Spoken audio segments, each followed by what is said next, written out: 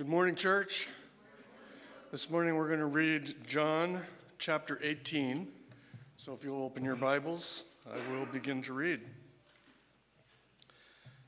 John 18, verse 1 starts out, says, "When Jesus had spoken these words, he went out with his disciples across the brook Kidron, where there was a garden, which he and his disciples entered. Now Judas, who betrayed him, also knew the place, for Jesus often met there with his disciples. So Judas, having procured a band of soldiers and some officers from the chief priests and the Pharisees, went there with lanterns and torches and weapons. Then Jesus, knowing all that would happen to him, came forward and said to them, 'Whom do you seek?' They answered him, 'Jesus of Nazareth.' Jesus said to them, 'I am he.' Judas, who had betrayed him, was standing with them. When Jesus said to them, 'I am he,' they drew back and fell to the ground. So he asked them again, 'Whom do you seek?' And they said, 'Jesus of Nazareth.' Jesus answered, 'I told you that I am he. So if you seek me, let these men go.' This was to fulfill the word that he had spoken, 'Of those whom you gave me, I have lost not one.' Then Simon Peter, having a sword, drew it and struck the high priest's servant and cut off his right ear. The servant's name was Malchus. So Jesus said to Peter, 'Put your sword into its sheath. Shall I not drink the cup that the Father has given me?' So the band of soldiers and their captain and the officers of the Jews arrested Jesus and bound him. First they led him to Annas, who was the father-in-law of Caiaphas, who was the high priest that year. It was Caiaphas who had advised the Jews that it would be expedient that one man should die for the people. Simon Peter followed Jesus, and so did another disciple. Since that disciple was known to the high priest, he entered with Jesus into the courtyard of the high priest, but Peter stood outside at the door. So the other disciple, who was known to the high priest, went out and spoke to the servant girl who kept watch at the door and brought Peter in. The servant girl at the door said to Peter, 'You also are not one of this man's disciples, are you?' He said, 'I am not.' Now the servants and the officers had made a charcoal fire because it was cold, and they were standing and warming themselves. Peter also was with them, standing and warming himself. Then the high priest questioned Jesus about his disciples and his teaching. Jesus answered him, 'I have spoken openly to the world. I have always taught in synagogues and in the temple, where all Jews come together. I have said nothing in secret. Why do you ask me? Ask those who have heard me what I said to them. They know what I said.' When he said these things, one of the officers standing by struck Jesus with his hand, saying, 'Is that how you answer the high priest?' Jesus answered him, 'If what I said is wrong, bear witness about the wrong. But if what I said is right, why do you strike me?' Annas then sent him bound to Caiaphas, the high priest. Now Peter was standing and warming himself. So they said to him, 'You also are not one of his disciples, are you?' He denied it and said, 'I am not.' One of the servants of the high priest, a relative of the man whose ear Peter had cut off, asked, 'Did I not see you in the garden with him?' Peter again denied it, and at once a rooster crowed. Then they led Jesus from the house of Caiaphas to the governor's headquarters. It was early morning. They themselves did not enter the governor's headquarters, so that they would not be defiled, but could eat the Passover. So Pilate went outside to them and said, 'What accusation do you bring against this man?' They answered him, 'If this man was not doing evil, we would not have delivered him over to you.' Pilate said to them, 'Take him yourselves and judge him by your own law.' Then the Jews said to him, 'It is not lawful for us to put anyone to death.' This was to fulfill the word that Jesus had spoken, to show by what kind of death he was going to die. So Pilate entered his headquarters again and called Jesus and said to him, 'Are you the king of the Jews?' Jesus answered, 'Do you say this of your own accord, or did others say it to you about me?' Pilate answered, "Am I a Jew? Your own nation and chief priests have delivered you over to me. What have you done?" Jesus answered, "My kingdom is not of this world. If my kingdom were of this world, my servants would have been fighting that I might not be delivered over to the Jews. But my kingdom is not from this world." Then Pilate said to him, "So you are a king?" Jesus answered him, "You say that I am a king. For this purpose I was born, and for this purpose I have come into the world, to bear witness to the truth. Everyone who is of the truth listens to my voice." Pilate said to him, "What is truth?" After he had said this, he went back outside to the Jews and told them, "I find no guilt in him, but you have a custom that I should release one man for you at the Passover. So do you want me to release to you the king of the Jews?" They cried out again, "Not this man, but Barabbas." Now Barabbas was a robber. Let's pray.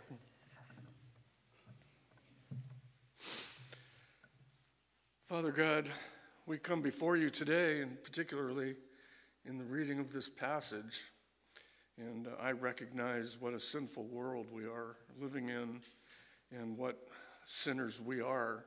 We come before you, Lord, and ask for your forgiveness. Our country, Father, has exchanged good for evil and evil for good, and we call right wrong and wrong right. And Lord, we are just a complete and total wreck. We pray, Father, that you would strengthen your church, that we would be men and women who see what's happening around us and know how to respond. We pray for your strength and your peace in our lives as we seek to do the right thing in this messed up world. I pray, God, for all of our government, from Washington, D.C., the president, the vice president, all of our senators and representatives, down to the individual states, down to our communities, and certainly, Lord, for the leaders of the church. I pray that you would strengthen them, that you would give them wisdom, and that they would seek to glorify you. Father, I ask that you just give Jackie the words to say that you want him to say this morning. I pray that all of us would have open hearts, open minds, and open ears. And it is our desire, Lord, to glorify you in everything we do. We ask these things in Jesus' name. Amen.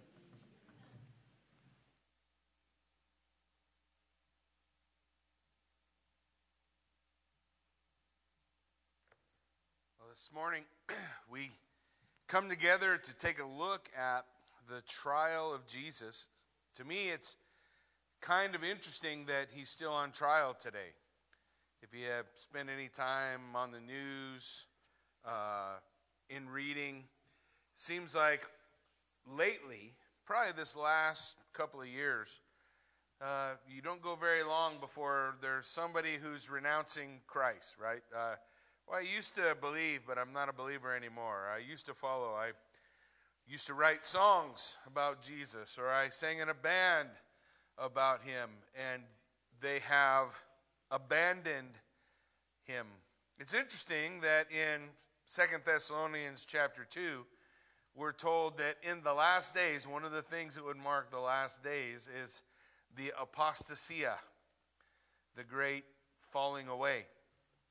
And oftentimes ask myself if that's what we're looking at these days.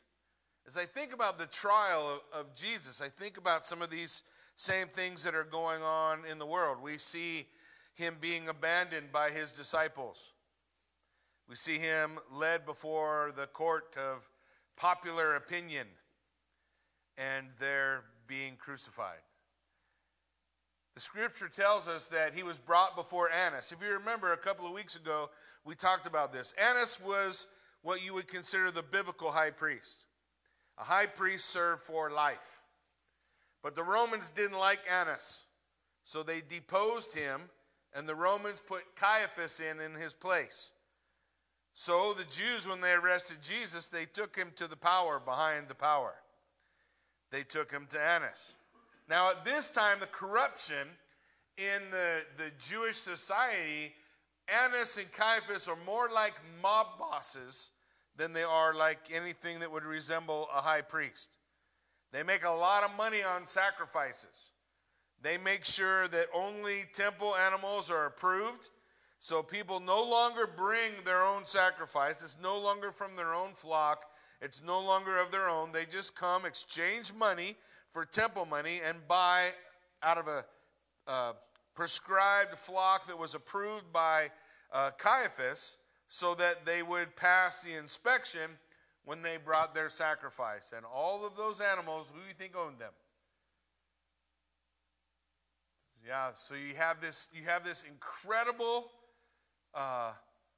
conspiratorial religious group that is gathered to bring Christ up to trial. So they bring him to Annas. It says, a high priest then questioned Jesus about his disciples and his teaching. So they begin the trial. Now, the trial begins at night, which is not supposed to happen. And when the trial starts, the way it would work, and you'll see this in the next verses, the way it would work is you would start with the defense's witnesses first. So they would first bring the charge, you're charged of whatever, and then the defense would present the witnesses that he had in order to support his claim of innocence. So they begin by asking him first about his disciples and then about his teaching. Now, what did they want to know about the disciples? What do you think? Where do you live? Give me a list. What's the name? Who's all the people that are following you? Now, they're going to come face to face with the disciples, these same guys, so they'll get to know them rather intimately and realize they won't be able to shut them up. But they are asking for that list, and that throughout Scripture, Jesus doesn't give any of those things.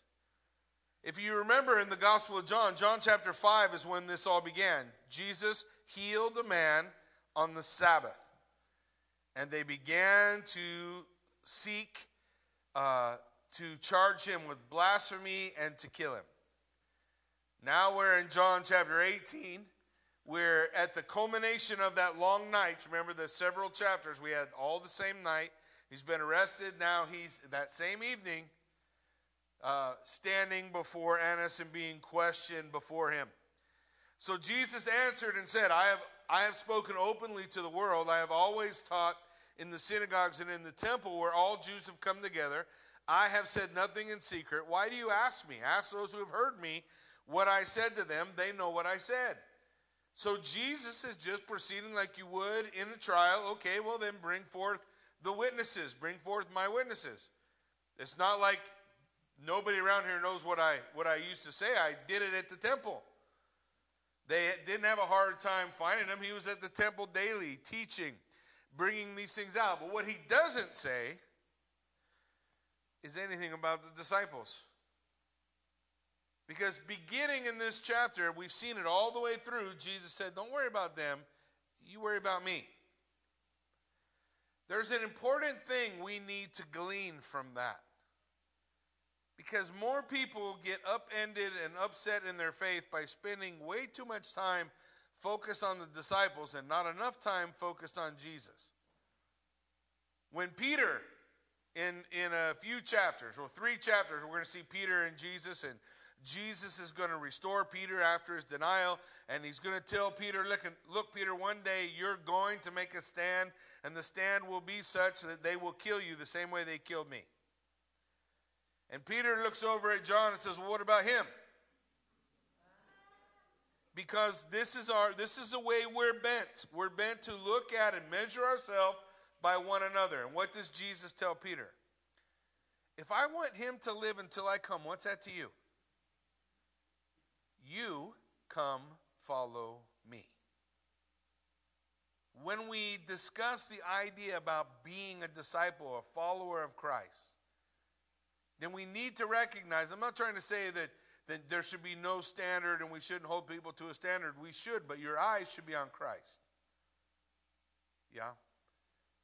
Your eyes should be on him. So these guys want to know about the disciples. Jesus, in these 2 verses, he says, I said.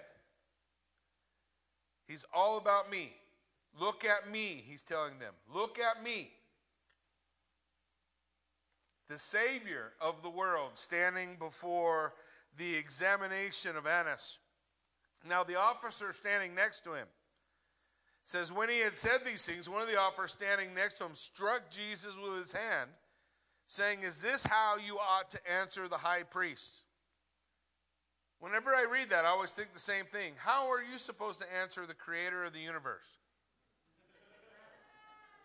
I bet it's not like that. And I don't know the state of this person. We're not told who he is, whether he becomes a believer or not. But one day he'll stand there. And we'll see in Scripture a little bit later on, one day he'll stand there before the Son of Man, seated at the throne of God, who will judge the nations. How should you answer the creator of all the universe? Jesus said to him, now if what I've said is wrong, bear witness of the wrong. If what I said is right, why do you strike me? Have you ever noticed that, especially in our world today, it is almost impossible for two people who have conflicting ideas to talk? And if they're talking, let's just say, for example, you have two protests going on at the same time. Protest A, protest B. B's against A, A's against B. And if they meet on a street corner, what's going to happen? That for some reason you can't discuss anything because at some point you fall back into this idea that might makes right. So if I can whoop you, then I must be right. But the problem is, anytime we revert to violence, all we're doing is proving that we do not have what is necessary intellectually to continue on the conversation. You see this in marriages all the time. In marriages, we should be able to sit down and discuss whatever the problem is. The problem is not one or the other, it's a thing. Whatever the thing is, we should be able to discuss that problem. But what happens is somebody gets agitated, somebody gets frustrated, and then pretty soon we're hollering, and then we're yelling, and then somebody breaks a table or a door or a window or jumps up and runs out of the house. And the problem is we couldn't win the argument, and so we revert to violence. That's how we're made. This whole section, I just want you to see one thing as we go through this whole section. This is a description of who we really are. Now, a lot of people don't want to look at that. A lot of people don't want to look at who they really are in the mirror. I prefer to look at me as something else. I'd like to look into the mirror and think, oh, I don't look that bad. I'm not that fat. I'm not that out of shape. When I walk upstairs and I'm out of breath, I go, I'm not really out of breath. I'm just, Lord, less oxygen up here. We don't want to look at the reality. And this is what this chapter is going to challenge us with. In Micah 5:1, there's an interesting verse in Micah 5:1, just in consideration of this man striking Jesus. In Micah, the prophet says this, now, muster your troops, O daughter of troops. Siege is laid against us, and with a rod they strike the judge of Israel on the cheek. Interesting. Keep that on the side. Consider that for a moment. Then we see the examination. It says, Annas then sent him bound to Caiaphas, the high priest. And so now we leave Annas, which was probably somewhere in the same neighborhood, because just like today, the well-off communities all lived together. And the high priest and his family were some of the richest people in all of Jerusalem. So they're all going to be in the same neighborhood. So Annas, he gets them first, and then they go from Annas' house to Caiaphas' house. They're probably along the same neighborhood, gathered to go before Jesus, or to go before Caiaphas and continue the judgment that has begun. In Mark, in the Gospel of Mark chapter 14, we get a little bit of insight into what's going on. It says, now they led Jesus to the high priest, and all the chief priests and the elders and the scribes came together. And Peter had followed him at a distance, ran into the courtyard of the high priest, and he was sitting with the guards, warming himself at the fire. Now, the chief priests, the whole council, were seeking testimony against Jesus to put him to death, but they found none. Many bore false witness against him, but their testimony could not agree. You ever watch court when they're doing one of their crazy governmental trials and wonder how can anybody believe any of the things these people are saying? Because you can't seem to get two people to say the same thing, and if they do, they just stop talking about that and they move on to something else. Well, here you have false witnesses. They come in, they can't agree. They stand up, bear false witness, and they said this: we heard him say, I will destroy the temple that is made with hands, and in 3 days I will build another not made with hands. Yet even about this testimony they could not agree. And the high priest stood up in the middle of it and asked Jesus, have you no answer to make? What is it that these men testify against you? Now, what they're trying to do is find some way to charge him, because they don't have anything. Because the Bible declares that Jesus, in order to be the atoning sacrifice for the world, had to be innocent. So over and over again, you're going to hear that phrase, I can find nothing wrong with this man. Caiaphas is standing up and saying, you have anything to say? They want him to somehow condemn himself by what he says. Jesus remained silent. He made no answer. Again, the high priest said, are you the Christ? Are you the Messiah, the Son of the Blessed? Same thing as saying, are you the Messiah, the Son of God? Is this who you are? And Jesus said, I am. So that's pretty plain, right? Is anybody confused about whether or not Jesus ever said he was the Messiah? Or ever said he was the Son of God? He said, I am. Now listen to what he says. And you will see the Son of Man seated at the right hand of power and coming with the clouds of heaven.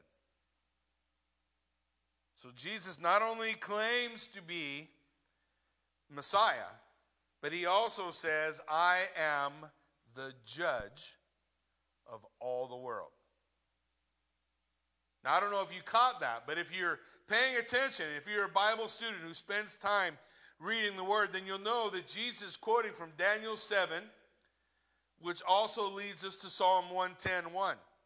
In Daniel 7, verse 13, it says, now, I saw in the night visions, and behold, the clouds of heaven, there came one like the Son of Man, and he came unto the Ancient of Days. So you have the coming of the Son of Man standing before the Ancient of Days. Two beings before the throne of Almighty God. And he was presented before him, and to him was given dominion and glory and a kingdom, that all peoples and nations and languages should serve him. His dominion is an everlasting dominion. It shall not pass away. His kingdom, the one that shall not be destroyed. So you have the Son of Man coming before the Ancient of Days, Yahweh, the figure that we would call the Father. You have the Son coming before the Father setting him on the throne and saying, you are now the ruler of this kingdom.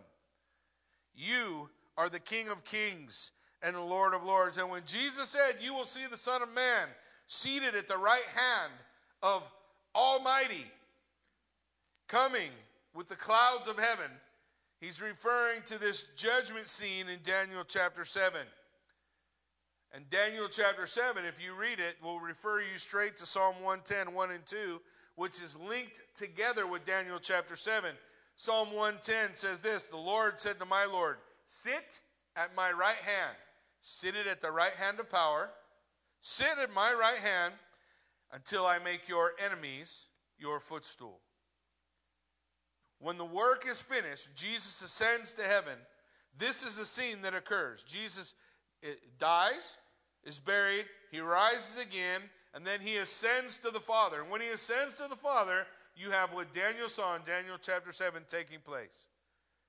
Jesus being proclaimed King of, he who humbled himself is exalted, right? Isn't that what Philippians chapter 2 tells us? And so he's exalted. His name is above every name. That at the name of Jesus, every knee will and every tongue will, to the glory of God the Father. So you have him being exalted, seated at that throne until God makes his enemies a footstool. Verse 2 of Psalm 110, so the Lord sends forth from Zion your mighty scepter, rule in the midst of your enemies. So over and over, you're going to have Jesus making this reference. My kingdom's not here, but he is a king. He is a king. And his kingdom will never pass away.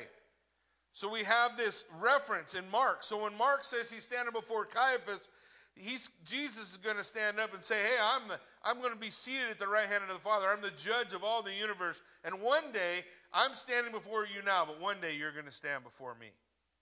And the high priest tore his robe. And he says, what need have we for further testimony? He has blasphemed. Why? Because he just made himself God. And so they're going to kill him because he said he is God. That he is God in the flesh. And they're going to Pilate is going to put a sign over Jesus' head. Right? He's going to put a sign over his head. Jesus of Nazareth, King of the Jews. Which creates an acrostic. And the acrostic really makes the priests unhappy. Because Jesus of Nazareth, King of the Jews, creates the acrostic YHWH on the sign above the cross, which is a tetragrammaton, otherwise known as Yahweh. Nailed above the cross, the acrostic, Jesus of Nazareth, King of the Jews. The acrostic, the very thing he's tearing his robe. In fact, the priests say, don't write that, right? He said he was. Because if they change it to he said he was, they change the acrostic. And Pilate said, what I have written, I have written. So here you have Jesus making this proclamation in Mark. In Mark 15:1 it says, and as soon as it was morning, the chief priests held a consultation with elders and scribes, the whole council, and they bound Jesus and led him away and brought him to Pilate. So that's what Mark tells us is happening. But you know that the Word of God tells us that this is something that God had ordained before the foundation of the world. Acts chapter 2 lets us know that. And Psalm 2, listen to what Psalm 2 says. All this stuff is going on. Psalm 2 says, the kings of the earth set themselves, and the rulers take counsel together against the Lord and his anointed. So what is it they're doing? This is a trial against God.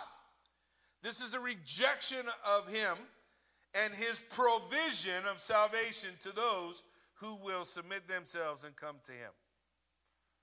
It's a rejection of God. They set themselves, they take counsel against the Lord and his anointed, saying, let us burst their bonds apart and cast their cords away from us. We want free of this. This is not a high priest who's trying to find out the truth and doesn't really believe the things Jesus claimed. This is a high priest who couldn't care less about religion. It didn't matter. Religion was a path to money, to power. The same way a lot of people come to religion or the source of religion today. That's why you have so much corruption. Because the problem with religion is we're in it.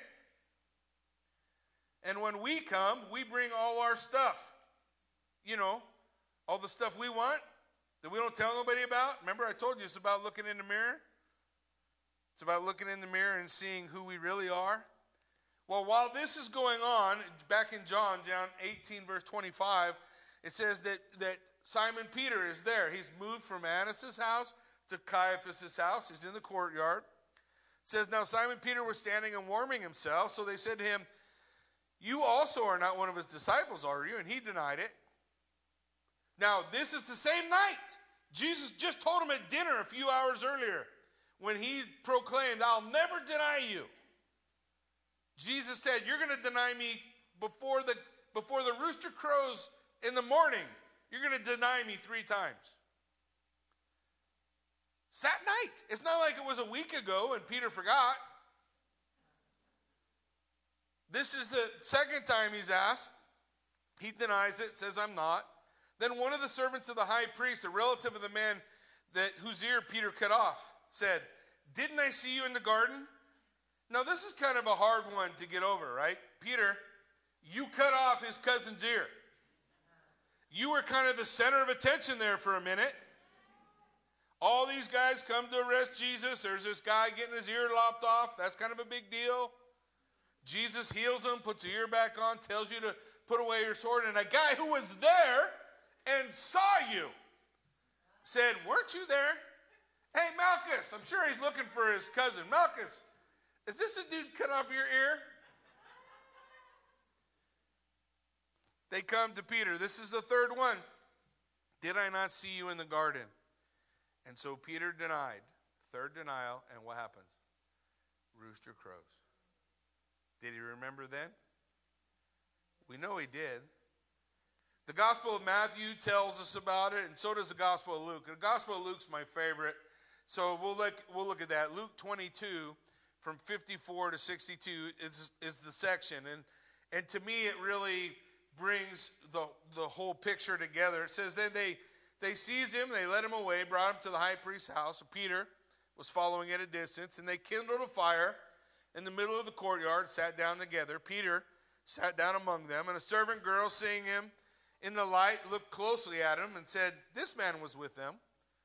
But he denied it. Woman, I don't know him. A little while later, someone else said, you are one of them. But Peter said, no, I'm not one of them. And after an interval of about an hour, still another insisted. Yeah, because he was in the garden.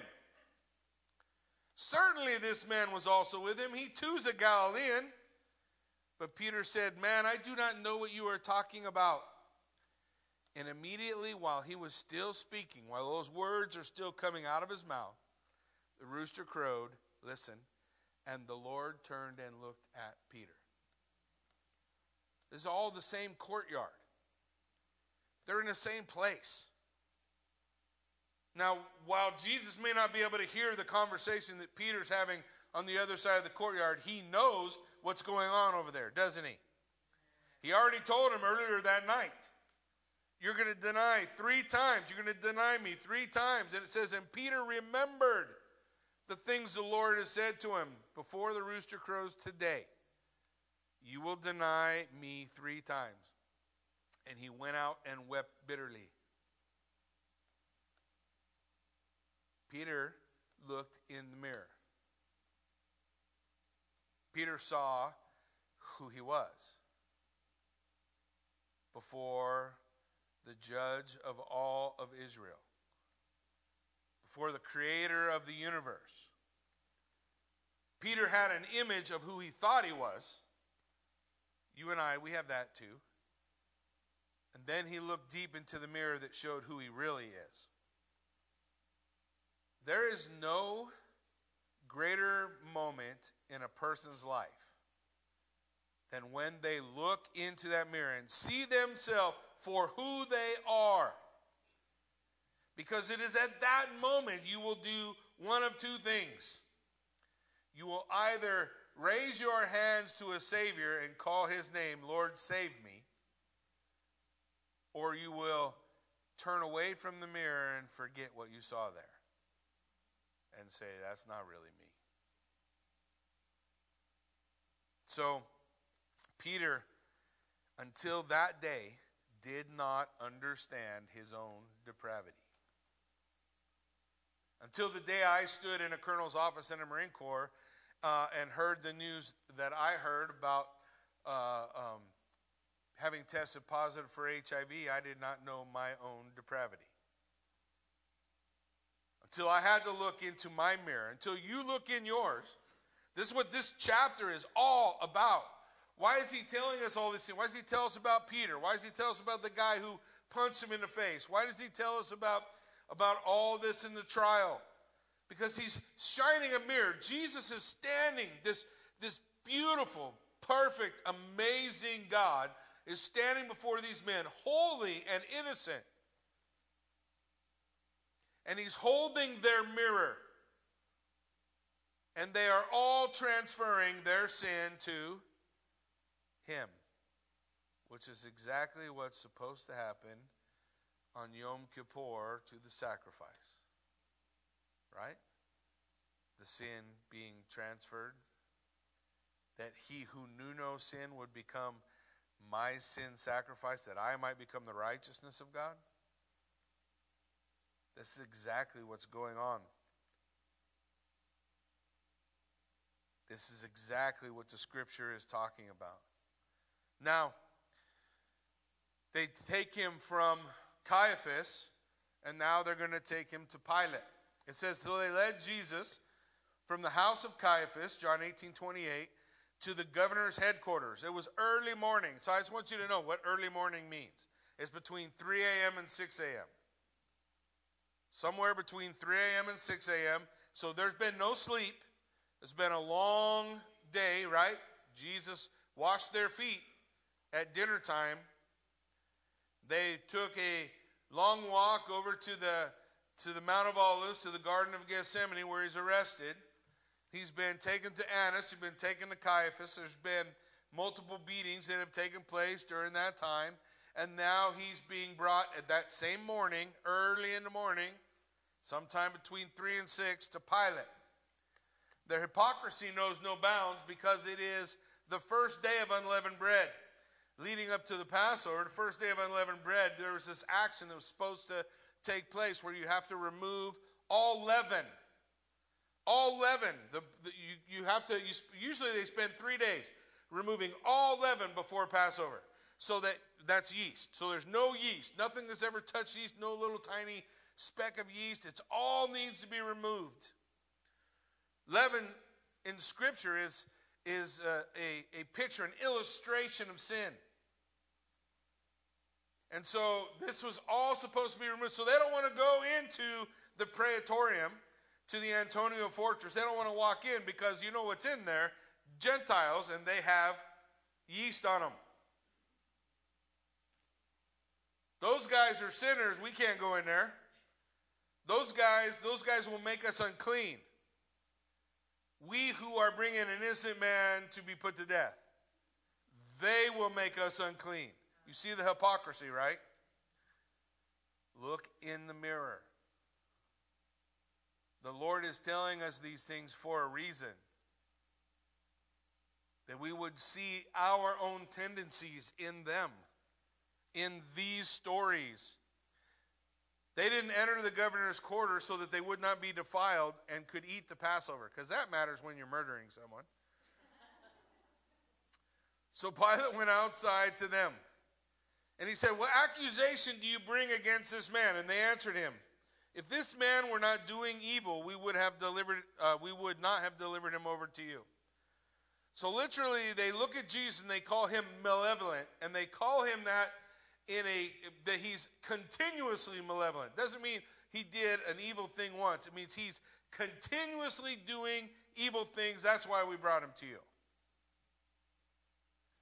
In Acts 10:38, the testimony among the people of Jesus was that how God had anointed Jesus of Nazareth with the Holy Spirit and power, and how he went about doing good and healing all who were oppressed by the devil, for God was with him. That was the testimony of the people. What did they say? He's constantly, continuously doing evil. He is malevolent, not benevolent. Malevolent is continuously evil. Benevolent, continuously good. He's not about that. This guy's always doing evil. So Pilate said to him, well, take him yourself and judge him by your own law. So the Jews said, it's not lawful for us to put someone to death. They're not looking for judgment. What are they looking for? Death. Get rid of him. He needs to be gone. Once and for all, we need to be free. I'm telling you, you're not very far in our day and age from hearing people profess in the public square, we need to be absolutely and finally free of this character, Jesus Christ, who has the audacity to tell us the difference between right and wrong. In a day and age when we say everything is right and nothing is wrong. just like this trial. Take them yourselves and judge them. We can't put them to death. Verse 32, this was to fulfill the word Jesus had spoken to show what kind of death he was going to die. Listen to what Jesus had told his disciples. Matthew chapter 20, verse 17. So as Jesus was going to Jerusalem, he took the 12 disciples aside, and on the way he said to them, see, we are going up to Jerusalem, excuse me, and the Son of Man will be delivered to the chief priests and scribes, and they will condemn him to death. They will deliver him to the Gentiles. He will be mocked, flogged, and crucified, and will rise on the third day. So Jesus said this on the way. Why is it important? Because if the Jews condemned him to die, how would they kill him? They'd stone him. They would stone him. They'd take him to the same quarry, because there's rocks in a quarry, and they would stone him there. But they're going to turn him over to the Gentiles because the Bible says he's going to be crucified. 800 years before crucifixion existed, David wrote Psalm 22, describing the crucifixion of Jesus Christ and exactly the thoughts that would be going through his head during it. If you've never read Psalm 22, you should do that. 800 years before crucifixion existed, Psalm 22 was written. So, Pilate brings Jesus into his headquarters because if you're condemned to die, it doesn't matter if you're unclean. So, the scribes and the Pharisees stay outside. Jesus is brought inside the Antonia fortress with Pilate. They bring him in. So, Pilate entered his headquarters again, called Jesus to him, and asked him. He's going to ask him, I think there's 5 questions here. He's going to ask him first, are you the king of the Jews? Jesus asked him a question in return. Do you say this of your own accord, or did others tell you about me? Why do you ask me that question? Well, that's the charge they're making. Now, we're going to have 3 questions back to back. So, Pilate asks a question. Are you the king of the Jews? Jesus asked him a question. Why are you asking me that? Did somebody tell you that? Then Pilate's going to say, am I a Jew? So 3 questions back to back. Pilate answered, am I a Jew? Your own nation, the chief priests have delivered you over to me. Next question, what have you done? What have you done that you're brought here? So Jesus answers. Now he's going to answer the beginning of the first question. My kingdom is not of this world. Are you a king? Yes, he's saying, I'm a king. But my kingdom's not here. My kingdom is not here. If my kingdom were of this world, my servants would have been fighting that I would not be delivered to the Jews. This is not my kingdom. This is ultimately the birth. This is the cause of the birth of the kingdom of Christ. The crucifixion. That's the birthday. That's the opening up for his kingdom. Remember when the Son of Man ascends to the Father, he says, sit here until I make your enemies your footstool. You're the king. You're the king. Jesus said, no, my kingdom's not here. If it was, we'd be fighting. We're not fighting. My kingdom is not from the world. My kingdom is not from the world. Now, Pilate wants to know, what have you done?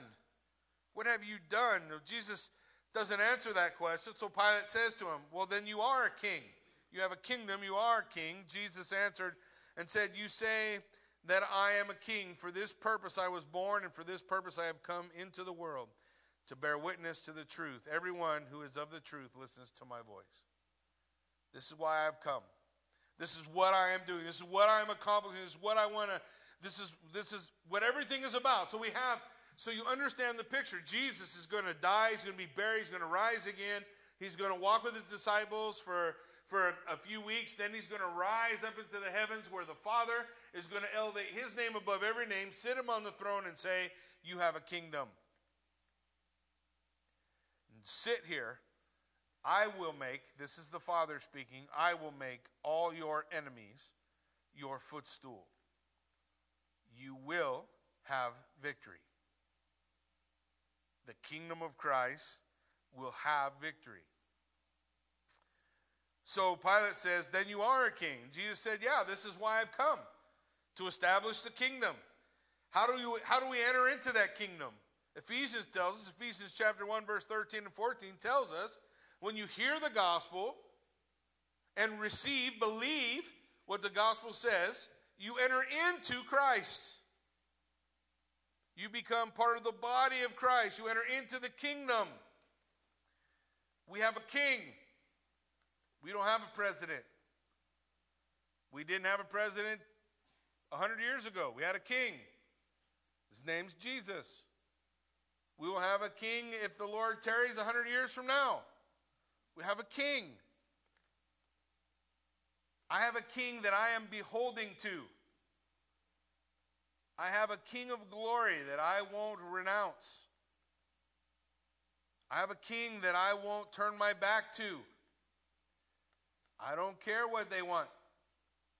I don't care what they say. In Canada, we had a pastor recently who was locked up because he wouldn't stop meeting. People get on either side of the argument, whether he should, whether he shouldn't, doesn't matter. He said he felt like, I'm not going to close the doors. You don't want to come? Don't come. Last I checked, you still go to Walmart in Canada or anywhere else you want to,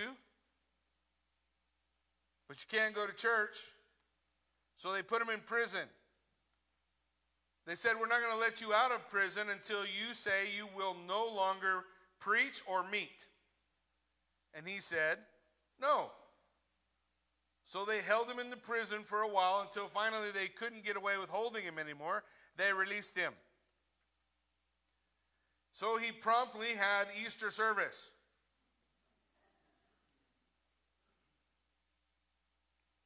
The next day, the government showed up and put fence around the church and locked the door so no one could go into the church again. I will tell you this, it's a wasted effort because the church is not the building. And I promise you they met somewhere. This is the world we are entering into. This is the place that we are going. As we come to that place, I hope we'll be reminded of who Jesus is. I hope he's your king. I hope he's your savior. I hope you know him as everything you'll ever need. So Jesus said, look, I came to bear witness to the truth. What's the truth? That he is God in the flesh, and that he had become our sin sacrifice so that we might, the good news is, so that we might have a relationship with God. So we might enter in, that we can be saved through Christ. That we can be saved from sin, from the wrath of God. That we can be placed into his hands. 1 Thessalonians chapter 4 says that you are not appointed unto wrath, but to obtain salvation through what? The Lord Jesus Christ. He has saved us. This is the truth he's delivering. And Pilate asks his last question. What is truth? And after this, he turned around and went back outside to the Jews. He didn't wait for an answer. Just like the world's not waiting for an answer today. Currently, truth is whatever you want it to be. Right? Whatever, you have your truth, I have my truth. It doesn't really work that way, but that's our proclamation, right? If Rusty pulls me over and my truth is different from his truth, I still get a ticket. No? If I go before the judge and my truth is different than his truth, I still go to jail, right? So we don't live in a world where truth is relative. But that's our proclamation. There's no truth. The world turns her back, and walks away before the one who proclaimed, I am the way, the truth, and the life. No man comes to the Father except through me. Now, what is it that Pilate went out to tell the people?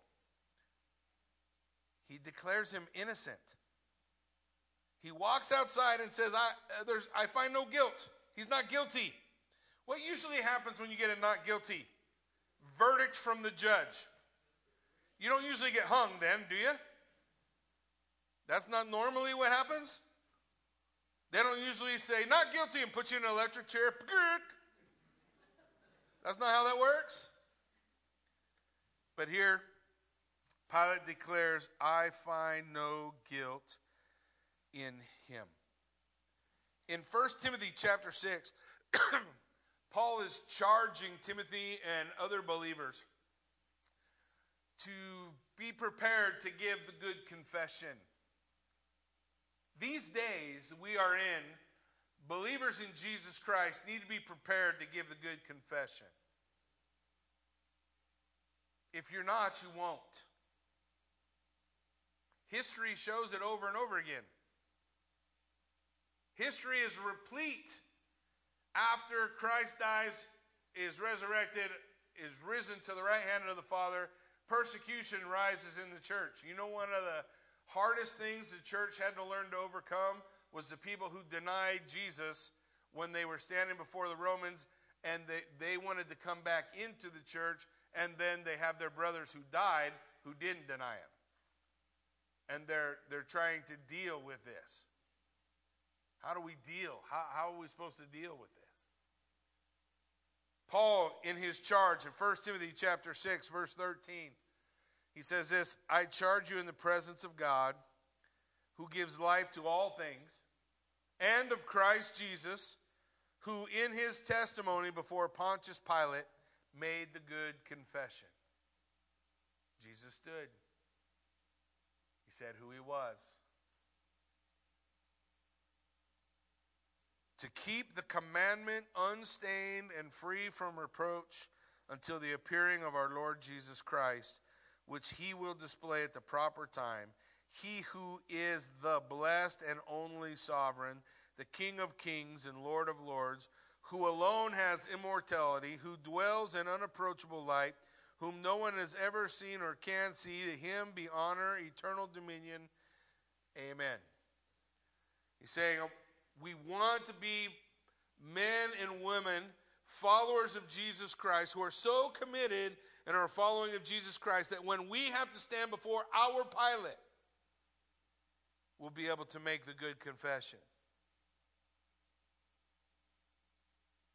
I think the road to that is this. You have to be able to look into the mirror of your soul and know who you are. You have to be able to admit it. You have to be able to recognize your failures like Peter did.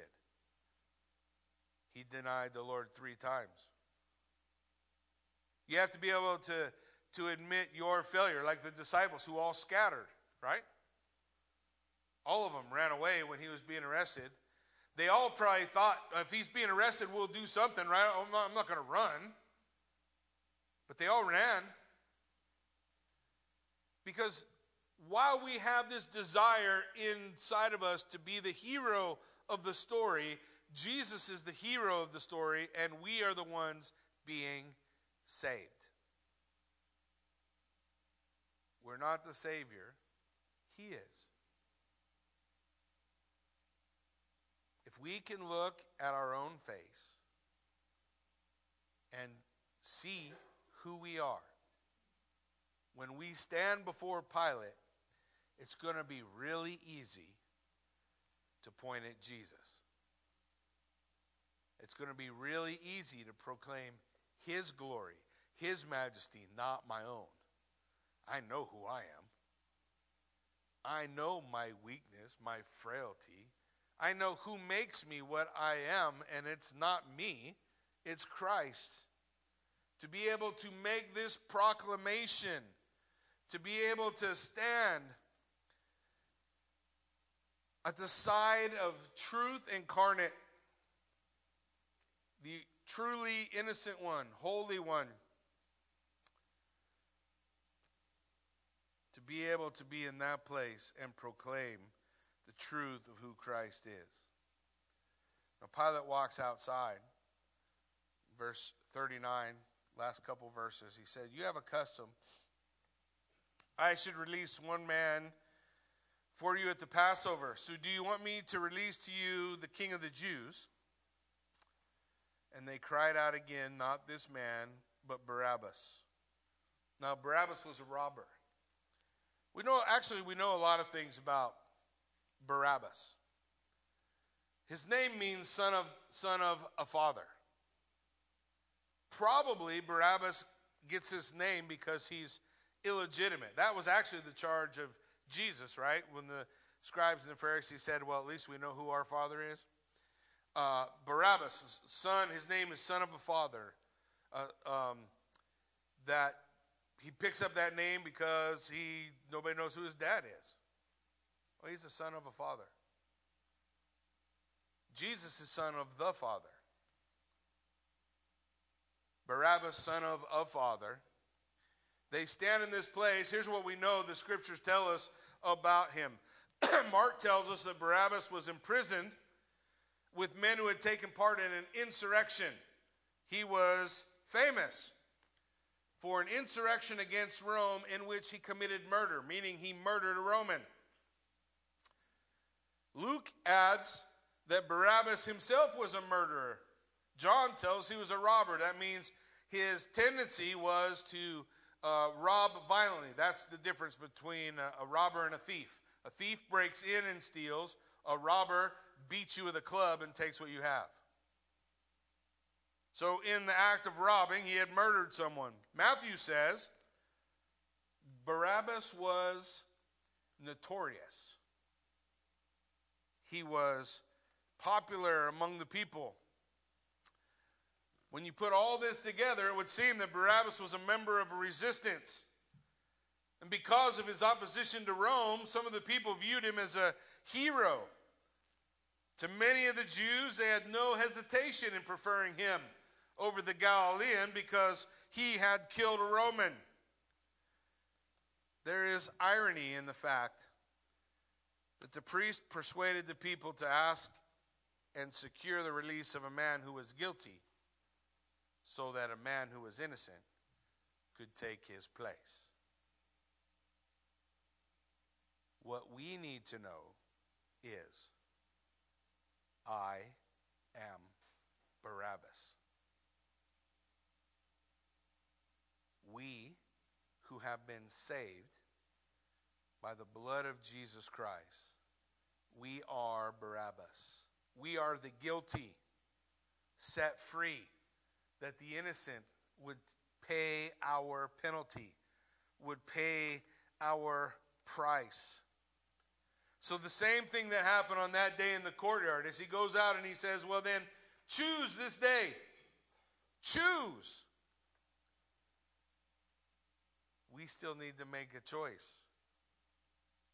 We got to choose Jesus or myself. We have to look. Maybe you're like Peter. Maybe you're like John. Maybe you're like one of the nameless, faceless disciples, or maybe your failure is your own. Doesn't matter. The Bible says we all have sinned and we all fall short of the glory of God. That sin places me as a child of wrath, awaiting the wrath of God.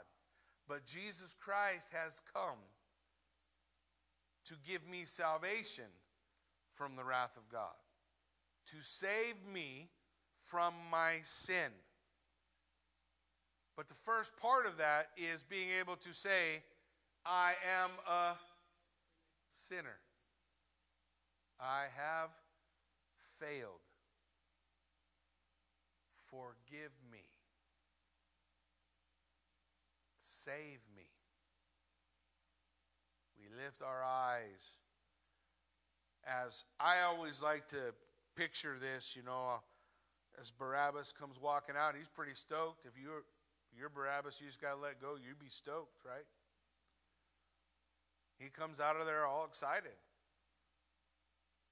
He doesn't even know the story. Why am I set free? How'd I get loose? What's going on? These people are shouting his name. Yeah, we like that, right? Woohoo, I feel good. But eventually he turns around and sees the one who's carrying his cross, right? Wonder what kind of effect that had on him. There's a reason the Bible doesn't tell us. Because we're supposed to put ourselves there. We're in the story. That's our place marker. And it's Jesus Christ who died to set us free. Amen? Why don't you stand with me? Let's pray. Father God, I thank you for the truth of your word, God, the truth that we may come face to face with this.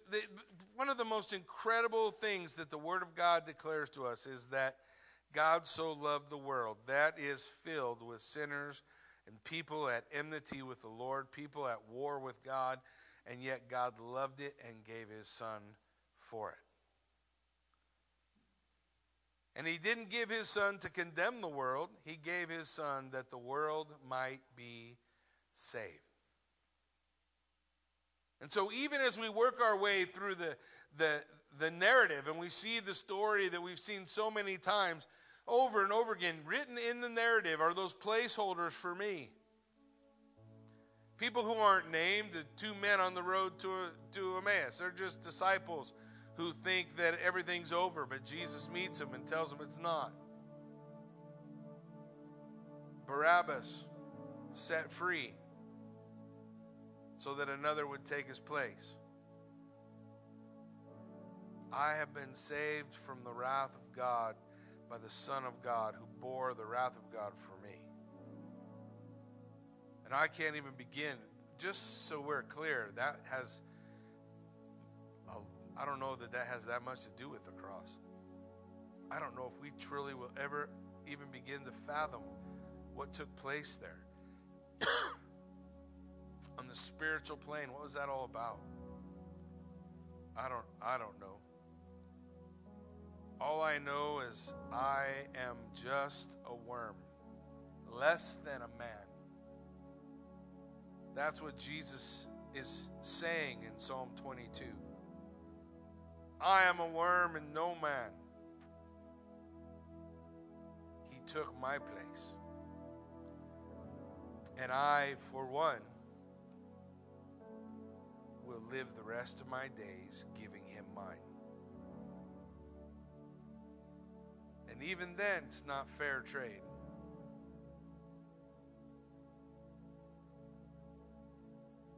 I'll live my life here in the hope that standing around the throne of God in Revelation chapter 4 and 5, that there will be an opportunity for me to take a crown that I have as a result of what Christ did in my life and cast it at his feet. For he is the only real potentate. He is King of Kings, Lord of Lords, our great God and Savior, Jesus Christ. God, I just pray that we are able to know we need you. And then to trust that you will do in us what you always do.